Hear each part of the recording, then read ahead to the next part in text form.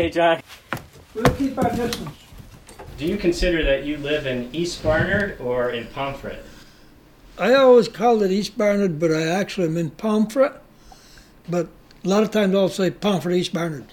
The Levitts have lived in Barnard and Pomfret since 1797.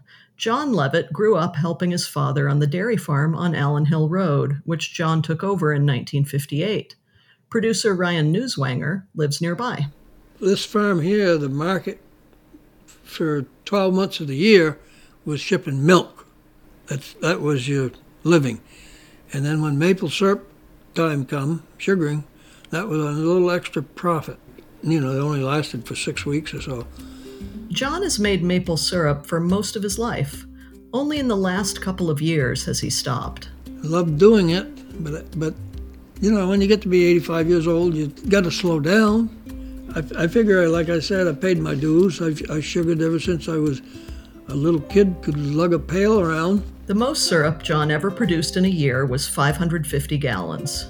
Most of my syrup back in my good years was retail, locally, and also shipped it out UPS or by mail order to different, like Georgia and South Carolina and Nevada and California. One of his mail order accounts came about when John was shopping in a nearby store. A visitor asked him if he knew anything about maple syrup. After John told the woman that he made syrup himself, she said she'd like to buy it directly from him. But I told her I lived way out in the country and she probably wouldn't want to travel 8 miles, but that was exactly what she wanted to do. She and her husband came out, and I showed them all around my sugar place and the sugar house. Came in the house, sat down, visited for quite a while. We didn't have any coffee because they were Mormons. That initial chance meeting led to a long-term friendship and a business relationship. They gave some syrup to their daughter, and the daughter gave syrup to somebody else, and pretty soon I had quite a few of those people out there from Henderson, Nevada, ordering maple syrup. For years, syrup produced in tiny East Barnard, Vermont, made its way across the country. I go to the stores and pick up boxes to ship the syrup in, but when the Postal Service came out with the flat rate box, that made it so much better because the boxes were heavy and they even furnished tape. And you could ship 3.5 gallons in a large flat rate box for $21. And that was a real good deal for the sugar maker. And the Postal Service apparently liked it because they still had the flat rate boxes. This is Before Your Time, presented by the Vermont Historical Society and Vermont Humanities. I'm your host, Lovejoy. Every episode, we go inside the stacks at the Vermont Historical Society to look at an object from their permanent collection that tells us something unique about our state. Then we take a closer look at the people, the events, or the ideas that surround each artifact. Today, we'll examine some products that people have mailed to and from Vermont, including maple syrup and complete houses. We'll begin with the Civil War. So we have a lot of letters. We do have diaries. We do have broadsides. We have posters from, looking for horses for the war or looking for sharpshooters. So we do have a lot of sort of documents and papers. Victoria Hughes is the Museum and Education Manager at the Vermont Historical Society. She works with school groups and develops resources for teachers. We have a school program that it's called Send Me a Box, and it's looking at Civil War soldier letters. We start off just sort of thinking about care packages in general, and then looking at Civil War photographs and sort of thinking about what it was like to be in the camps. A lot of times we try and make those contemporary connections. So if you're sending something from Vermont to other people, what are you going to send them? And you're going to send them maple, or you're going to send them cheese, and then taking that back 150 years and finding those connections. In their letters back home, Vermont's Union soldiers asked for a wide variety of items. It's a combination of practical things and sort of treats where they're asking for boots. And a couple of the soldiers are asking for boots that are larger than normal, or boots that are better than the army boots, or they're asking for socks or warmer clothes. So very practical items. A lot of them are asking for food.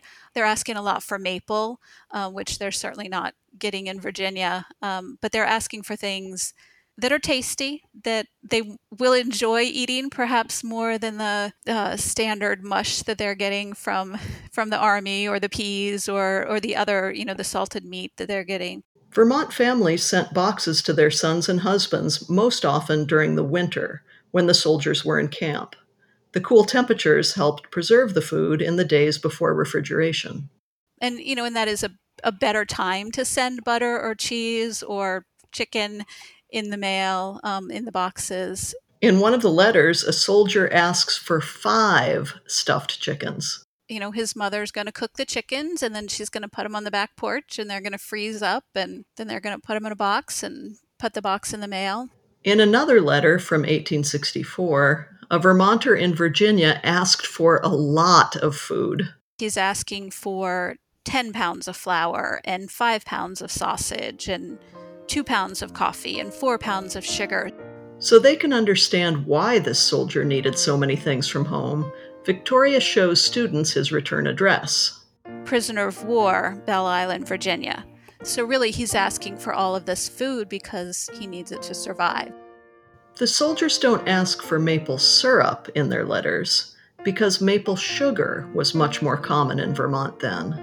But otherwise, the mail-order food associated with Vermont hasn't changed much. I think there's one, it says, what does he say? He talks about the old Vermont butter and cheese and apples and cider. So the things that you could order, send mail order from Morse Farm or Dakin Farms. It's the same kind of things that they're asking for in the 1860s. Today, we're used to the idea that we can find almost anything online and have it shipped to our homes. But what about picking a house out of a catalog and getting it through the mail? So the notion of ordering a house plan dates back to the mid-19th century. Devin Coleman is the state architectural historian for Vermont. Where architects were producing plans and you could purchase those plans, but then you were on the hook for hiring a contractor, buying the lumber, buying all the materials, and actually building the house. We're talking with Devin about kit houses in our state, and about one company in particular. The kit house grows out of this notion of mass production, and this is the turn of the 20th century. Automobiles are being mass produced in factories and consumer goods, and the thinking is, why not houses? If you have a house plan, you know exactly how many 2x4s you need for the walls. You know exactly how many 2x10s you need for the roof framing. You know how many windows you need. Why not fabricate and cut all those pieces in a factory and then ship them to the building site? Your contractor isn't working out in the rain, cutting lumber to the right shape and dimensions. They can just get right to work, unload the boxcar, and start building the house. A man named Ernest Hodgson got his start making and shipping prefabricated chicken coops in the late 19th century. He marketed these brooder houses under the delightful name Peep-a-Days. The interesting thing about the brooders was that they came in 10 by 10 sections. If you wanted a larger one, they would be 10 by 20, 10 by 30, and so forth. The 10 by 50 would accommodate 200 chickens. And that was his biggest seller. This is Dick Hodgson, Ernest's grandson. Dick now lives in Vermont. He sat down with Charlotte Barrett of Historic New England to talk about his grandfather's work.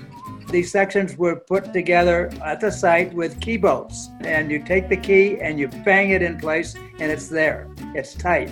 Dick has become a historian of his grandfather's company, which soon moved on from hen houses to making larger structures out of Dover, Massachusetts, west of Boston. When he would advertise in the magazines, he would say, "Write and we will send you a catalog. He had houses that were U-shaped. He had houses that were L-shaped. He had ranch houses. People would then, through that, order the houses, and he would deliver them. The Hodgson Company's business model was made possible by those catalogs and by the ability to ship entire houses, piece by piece, on railroads. Early on, the company specialized in vacation cottages. The automobile opened up all sorts of ability for people to go on vacations. They could leave Boston, they could leave New York, they could go to Cape Cod. They would stay for a week, month for the summer, but they needed a cottage. And it was those cottages that made the biggest impact on Vermont. Here's Devin Coleman. They were, I think, something that would be attractive to a small business owner where they're looking to put up some cottages maybe on the Champlain Islands and have a efficient way to get the buildings they needed, but not have to hire a whole work crew to design and fabricate the buildings. Hodgson houses were the first truly prefabricated houses in America, and they competed with other companies doing similar things, but not quite the same. Sears, for example, would deliver to you all the raw material necessary to make a house, along with the designs. What would be delivered to your front yard would be 2x4s, 2x6s, 2x8s, and all the plywood and everything else. And now you needed a carpenter to put this house together. Whereas my grandfathers would come in sections, and within a short period of time, the sections were in place, the roof was on, and you had the completed project within a relatively short period of time. And so the only thing that one had to do when receiving a Hodgson house was to add the electric, the plumbing, and so forth. The ease and availability of kit houses played an unsung role in the development of Vermont in the 20th century. There's a need to develop some of that farmland surrounding the urban centers, and you start seeing neighborhoods laid out with the street grid and smaller building lots, more kind of longer, narrower lots to maximize the number of houses on the street. And these kit houses they fit nicely on those lots. In fact, Historic New England has launched a project to educate the public about kit houses and to support their preservation in Burlington. They're pretty straightforward designs. You don't have a lot of unusual building footprints or strange building forms that have to be fit onto a site. They're basically rectangles. That doesn't mean that every kit house was a cookie-cutter replica. You might think it would be limited to just a small fraction of possible designs, but there's so many options that you don't get a monolithic feel when you have a whole street of kit houses. But again, they're all kind of working within the same overall framework in terms of how big they are, what types of common materials they use, and so on. The idea for quick, easy houses actually goes back further than the Hodgson Company and Sears. Devin has found evidence of a Vermont company making prefabricated buildings in the 19th century. Lawrence Barnes and Company was building portable houses on the Burlington waterfront.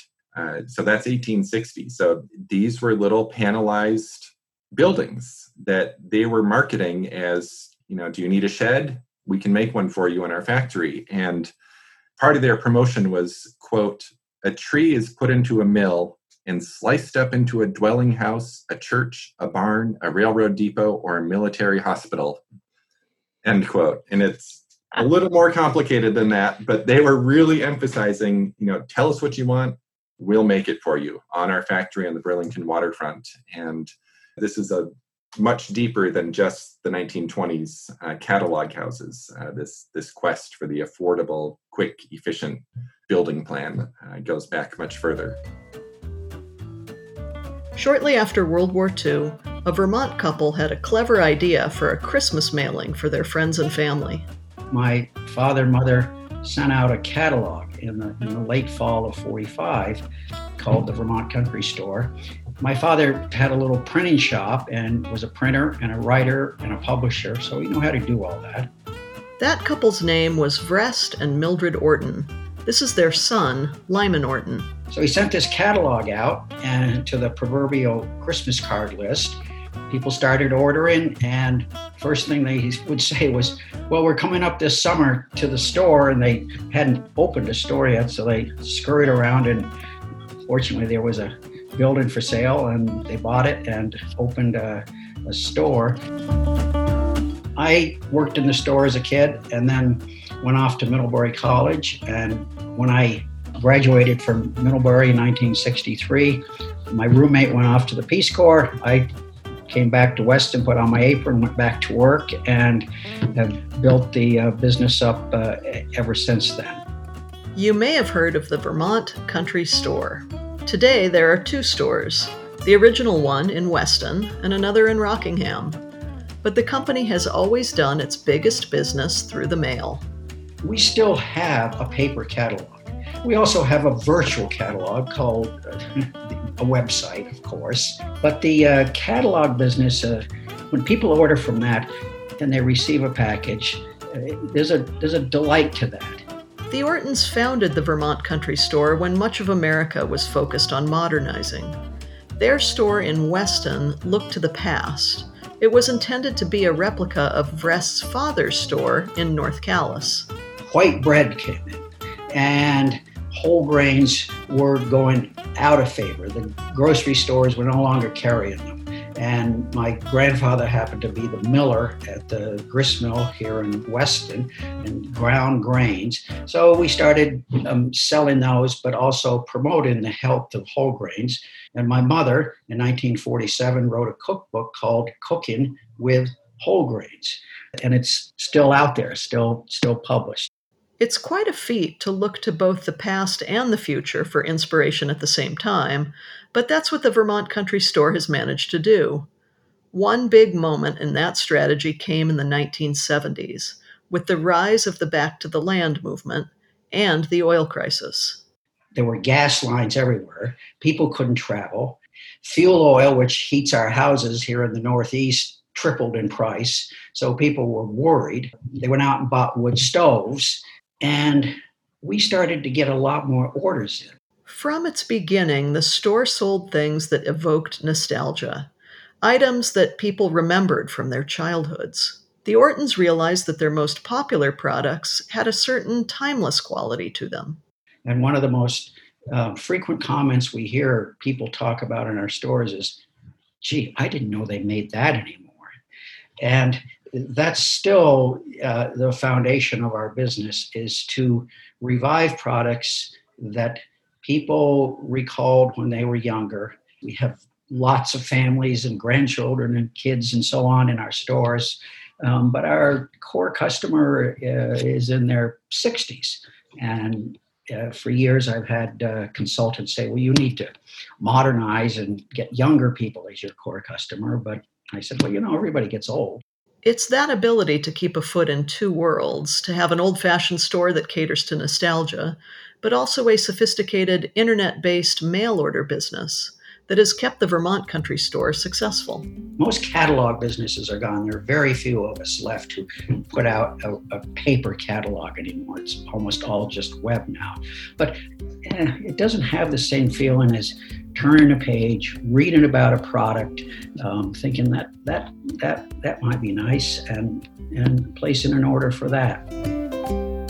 Often people find the product in the catalog and then they turn around and order through the internet, of course, because that makes it easy now. But we still have people who, believe it or not, send checks in the mail with an order blank and order that way.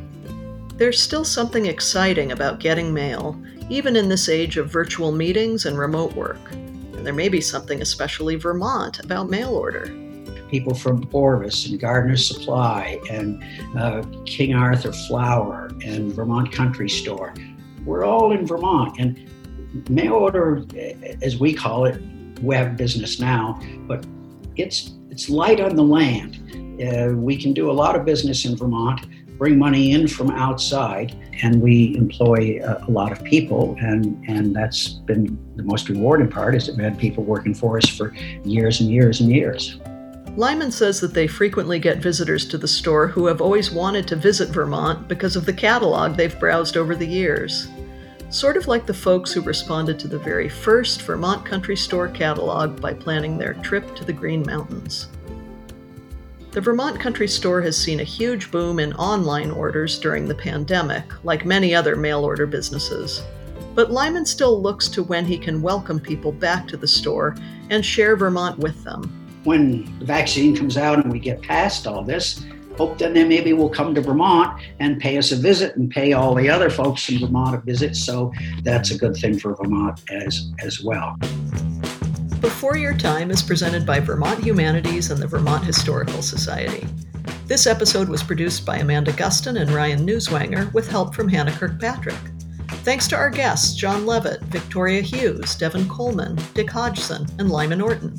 Thanks also to Historic New England and Charlotte Barrett for providing the interview with Dick Hodgson. Visit our website, beforeyourtime.org, to find photos and artifacts related to this episode.